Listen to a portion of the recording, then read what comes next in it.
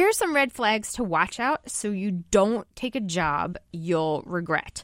So first off, is there high turnover in the role? Has it been vacant for a long time? And what are the reasons for that? And are they willing to talk about that?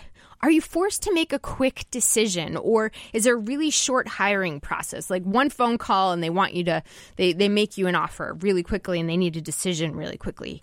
An undefined reporting structure. This can be really challenging if you come on, they're not sure who you report to multiple people. Very, very sloppy hiring processes. Again, it could be reflective of what it's like to work in that organization, or it could just be sloppy hiring processes. Discrepancies in the job description, or it keeps changing, or they keep adding things. Here's the deal. Not one of these is going to say, run, don't take the job. But when you put them together and you start seeing these red flags, trust your gut.